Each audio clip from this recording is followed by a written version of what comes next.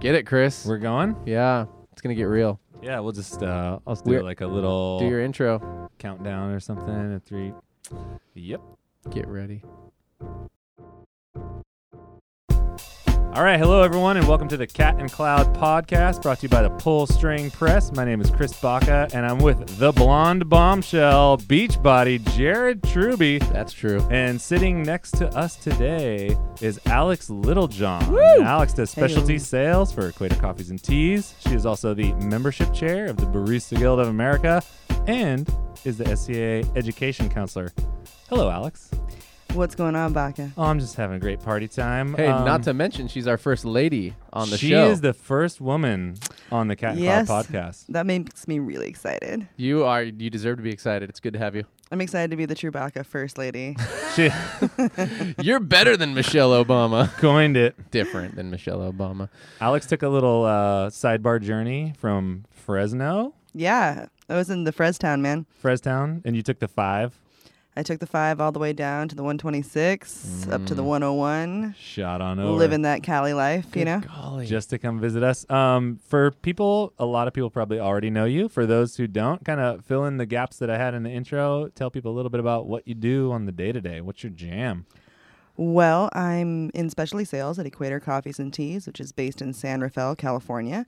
I, however, am based in Los Angeles, California, and I do sales, business development, marketing, a lot of training, and, I'm pretty much just like also resident equipment transportation specialist from LA to San Francisco. And right now, I think like my main job at Equator is like head recruiter. I think like just bringing on some awesome folks and like, You find the talent. yeah, good team members, just something I learned over at Verve, like putting aces in places. It's awesome. Aces in places. Yeah, you've been pretty deep in the industry for a long time. You got a lot of connections out there. Would you say that you're maybe responsible for bringing Ian Levine, former Cat and Cloud podcast guest, to Equator?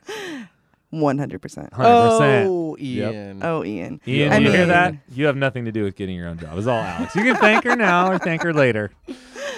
That's not true. But what's so funny is I'm trying to get another friend of mine a job at Equator right now and came across Ian's original like email to me with his resume. Oh, wow. Oh, Lord. And it was really funny. It was like me just being like, no, do this, and this. Like, change that objective. What are you doing? Were you like, why are you including your bench press weight on here? I'm like, why is there an 8x10 glossy of you attached to this resume? As a child. As a child. As Yeah. a child. It's Ian Levine factoid, sidebarring already.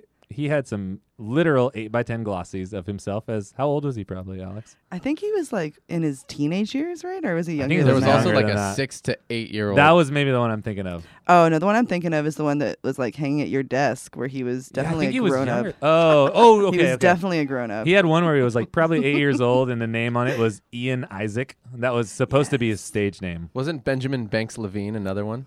Well, no, that was his. Benjamin Banks are his 2 middle names. Oh. So Ian's name is Ian Benjamin Banks Levine, and Man. we would tell him all the time, dude, fuck Ian Levine. You should just go by Benjamin Banks, Benny Banks. Benny Banks. Hey, you brought us some coffees. I got a Honduras Commucap, and what do you got over there, Chris? I got Ecuador El Batan, This Yeah, is man. exciting. These are both from certified Equator. organic. Yep. Our- Ours. Go. You, We? yep. Yeah. We both got Fair Trade Organic coffees, it looks like, yeah? Are all of Equator's coffees organic? No, not all of our coffees are organic. Not all of them are fair trade, but we do participate in both of those certifications. Right. So I brought you the El Baton because that was from, not this lot, of course, but that was the coffee that Devora competed with when her and I first met.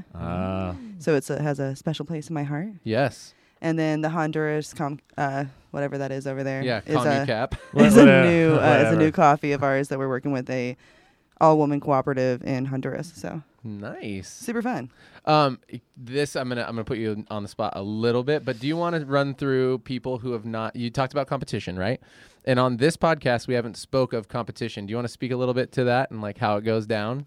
Just because it'd be fun, Like, somebody besides like us. what competitions? Barista competition. Oh, the barista yeah, like competitions. for people who have not listened to our podcast, or maybe people who aren't in the specialty coffee industry, they're hearing barista competition and they don't know what that means. Did we say barista competition? She did say Devora competed with that coffee Got over you. there. Yeah, I mean, you guys talked about it when Charles was on, right? Like a little bit. We talked but- about his, but not like the rundown of how it works. We just Got talked it. about him. Well, you've got, so for people that don't know, Alex has a different perspective than Charles because you've been a judge quite a bit. I've been a Exactly. judge. I've been a Brewers Cup competitor. I was a competitor many, many years ago in the barista competition. But What year? Like 2003 when I was like a teeny When you were bopper. 12.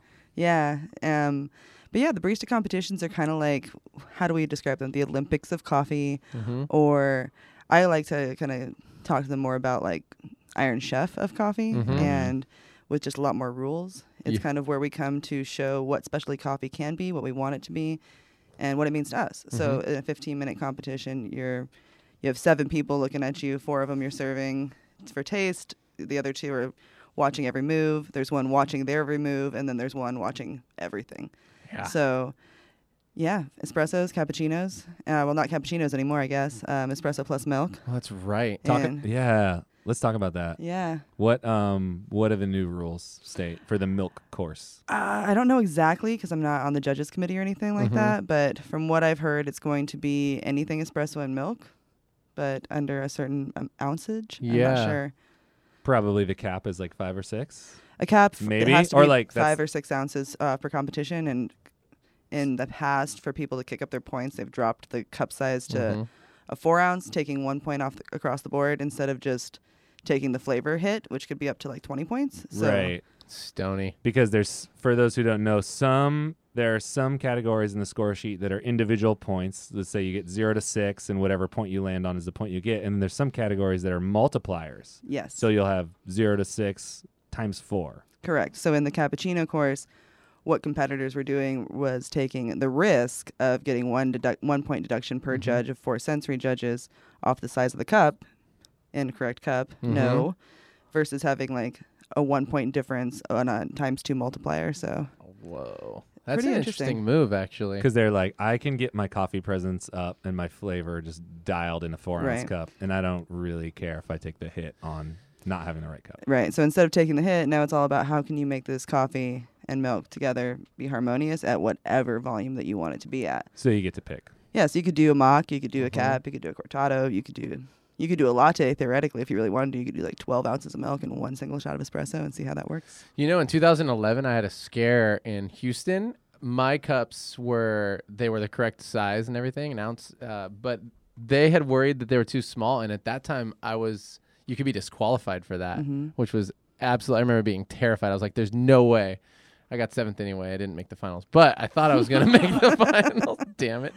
I thought I was going to make the finals, and it didn't matter. But I That remember being was- scared. Amber Sather was like, they need to test your cups. And I was like, they're right. I tested them. She's like, we just need to see.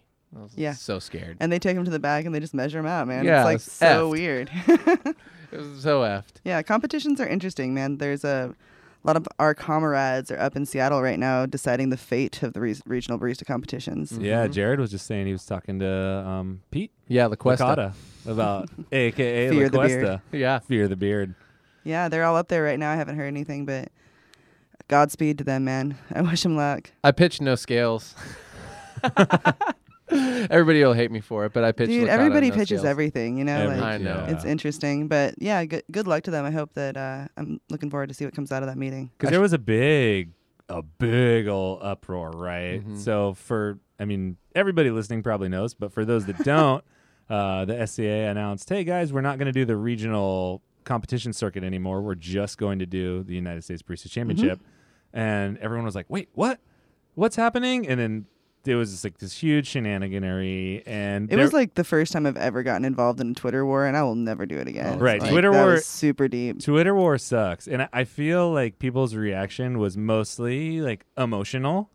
And I was really torn by it personally because on one hand I was like, man, like I really love the regional barista competition circuit. It's like a great thing. Like I'm kind of bummed that they pulled it.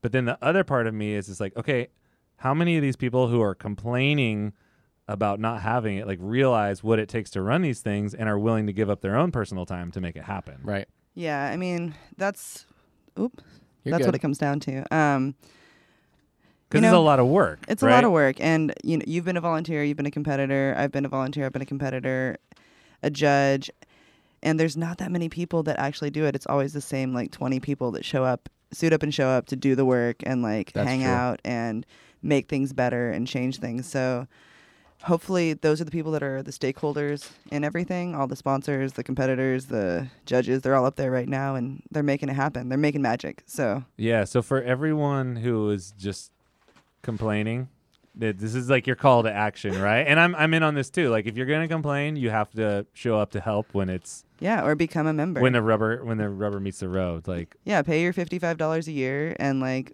pay towards the cause and like volunteer and try to be a part of the solution and not part of the problem.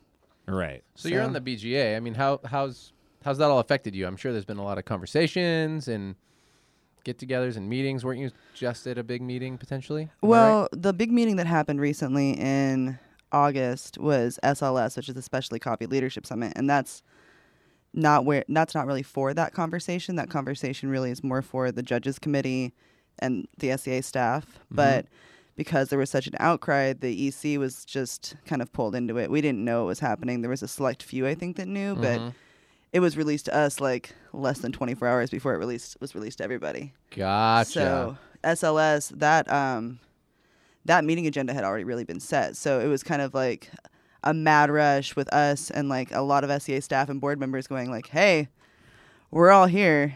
We need to talk about this. Wow. Let's talk about this and make it happen. And that's kind of where the idea for, the apology letter came out, the communications policy that's coming out from the SCAA, as well as this ad hoc meeting of all the stakeholders trying to save the fate of the regionals and all that stuff. Save the fate. It's like, damn the man, save the empire kind of thing. And hopefully it'll uproot some grassroots action from, our membership that will want to do it. Yeah, I feel like it may be a good thing.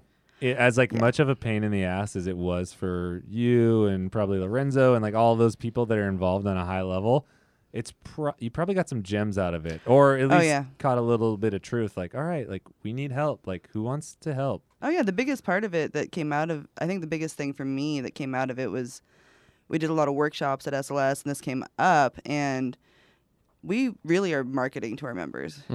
We meaning the SCAA, or the association, is marketing. They're not really communicating. And that conversation has been opened up. I don't know if that would have ever happened if this hadn't happened. And that's a really great thing. So you'll probably see a lot more content coming from the association and also them reaching out for a lot more help. Nice. Yeah, for those who maybe don't know this and are just first-time listeners, the SCAA is the Specialty Coffee Association of America. That little tidbit for those of you who don't know what SCAA stands for. Yeah, and the BGA is the Barista Guild of America. And you've been pretty involved in these things, and it's funny just because I've seen you do so many different little things. Like, you've been involved all over the place for so long. Like, you've been across the country, you've been international, right? You've been all over the place. Fucking international. Okay, so SLS, what's your favorite thing to see taught through the SLS? Well, the SLS isn't actually a teaching opportunity. Okay. What it is where all of the volunteers from all the committees and councils of the SCAA get together. So the Barista Guild, the Roasters Guild, Sustainability Council, all the people that write curriculum. People think like all of that comes from like the BGA EC. We're not all of us are writing curriculum for camp.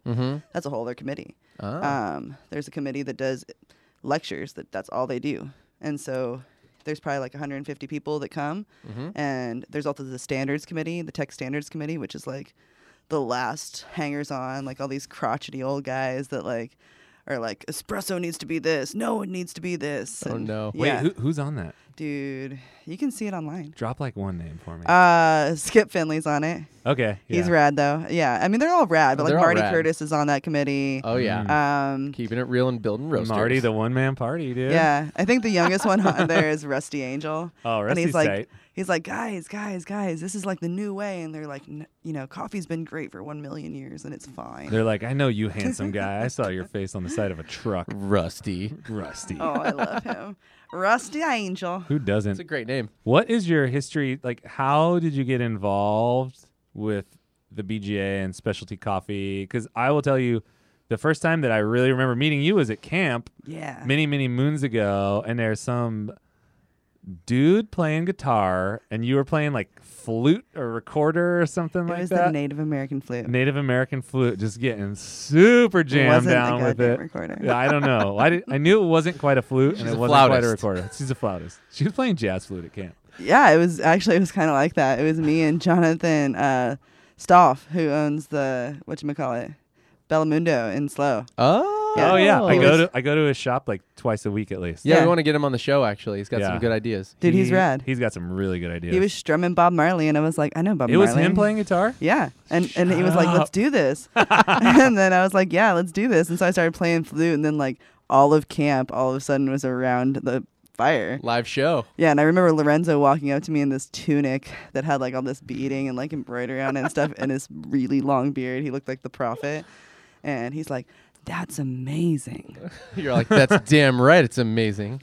Who are you? What is going on over here? Look at all these people you've brought." It was really fun. You're all, this is my calling. I was like, didn't you guys read the instructions for camp? It said bring instruments. Did it really? Yeah, it said bring instruments. instruments and ayahuasca. Okay, here's the deal. I'm Maybe, like, maybe like some peyote. they always made me stay home and work. I never got to go to camp or anything What? cool. I was the guy who stayed home and worked, and Chris got to go to all the cool stuff. Yeah, man. I remember meeting Chris at camp, and I was like, yeah, I want to be in Chris Baca's station. And I got into his station. I was like, oh, man, I thought it was Jared Truby. Girl, Baca who's was that? cool. Who's that handsome blonde guy? Ugh, I was Yeah. like, that's not the one I was thinking. not of. him. Don't People, worry, I'm boring. I feel like people are always disappointed to be at my station. Dude, that's so not true. That's Well, not 'cause true it's at like- all, bro. They're like, oh yeah, he's probably pretty fun, and then in reality, I'm like the tough love guy, and I'm like, you didn't do it, well, fucking do it better. It was What's super that? good. I'm the encourager. But You yeah, got this, dude. yeah, it's like good cop, bad cop.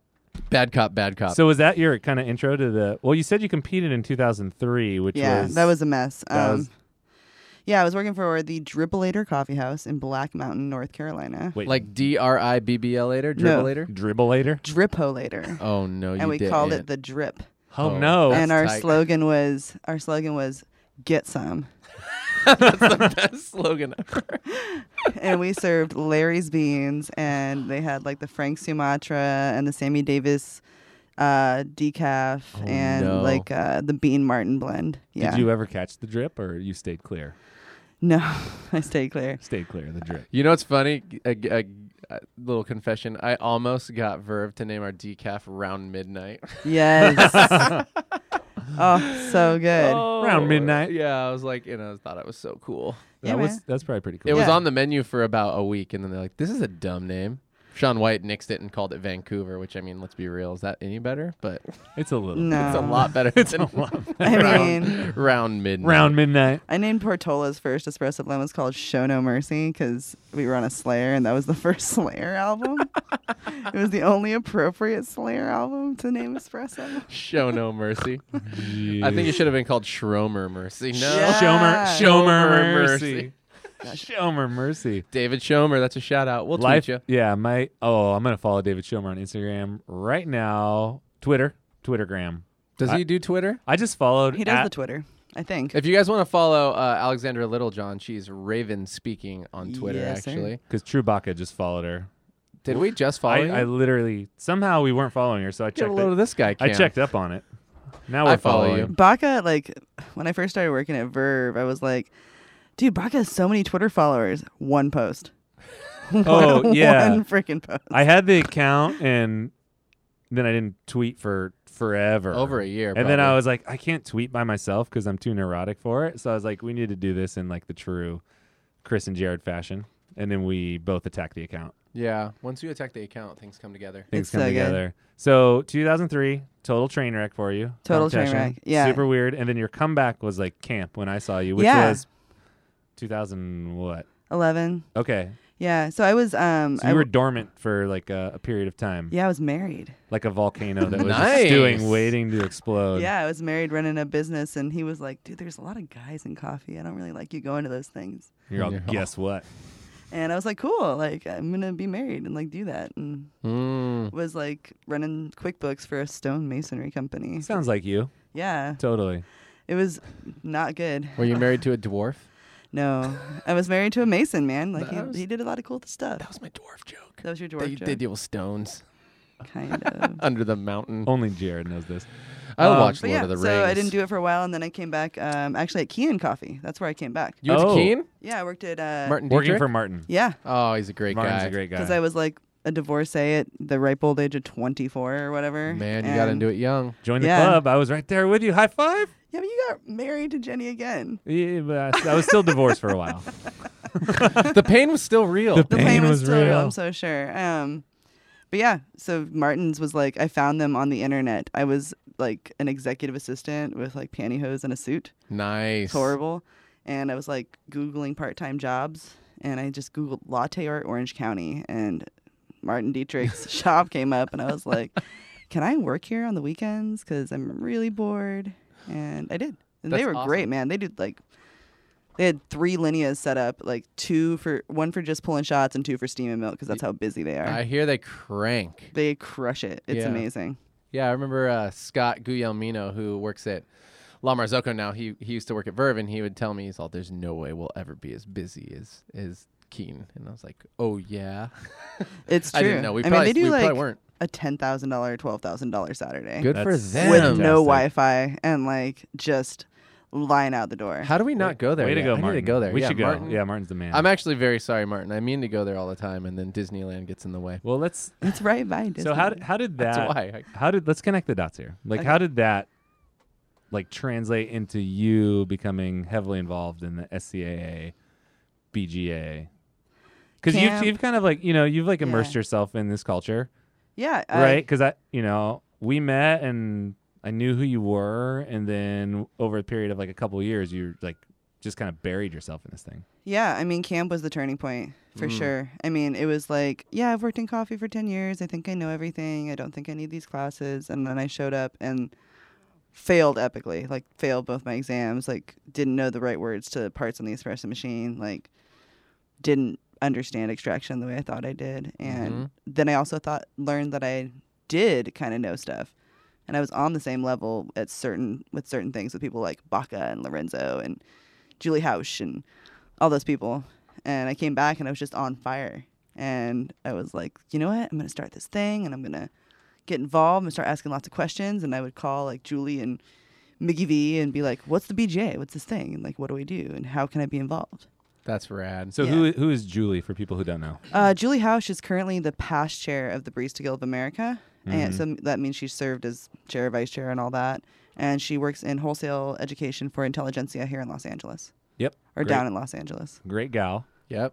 And Our- Miggy V. Miggy V. Who's Miguel Miggy V? Yeah, Mickey V. I like that Miguel guy. Vicuna. Yeah. Miguel is one of the partners in Metropolis Coffee Denver Yep. and is on the head judges committee, which is like now the competitions committee or whatever, Yeah.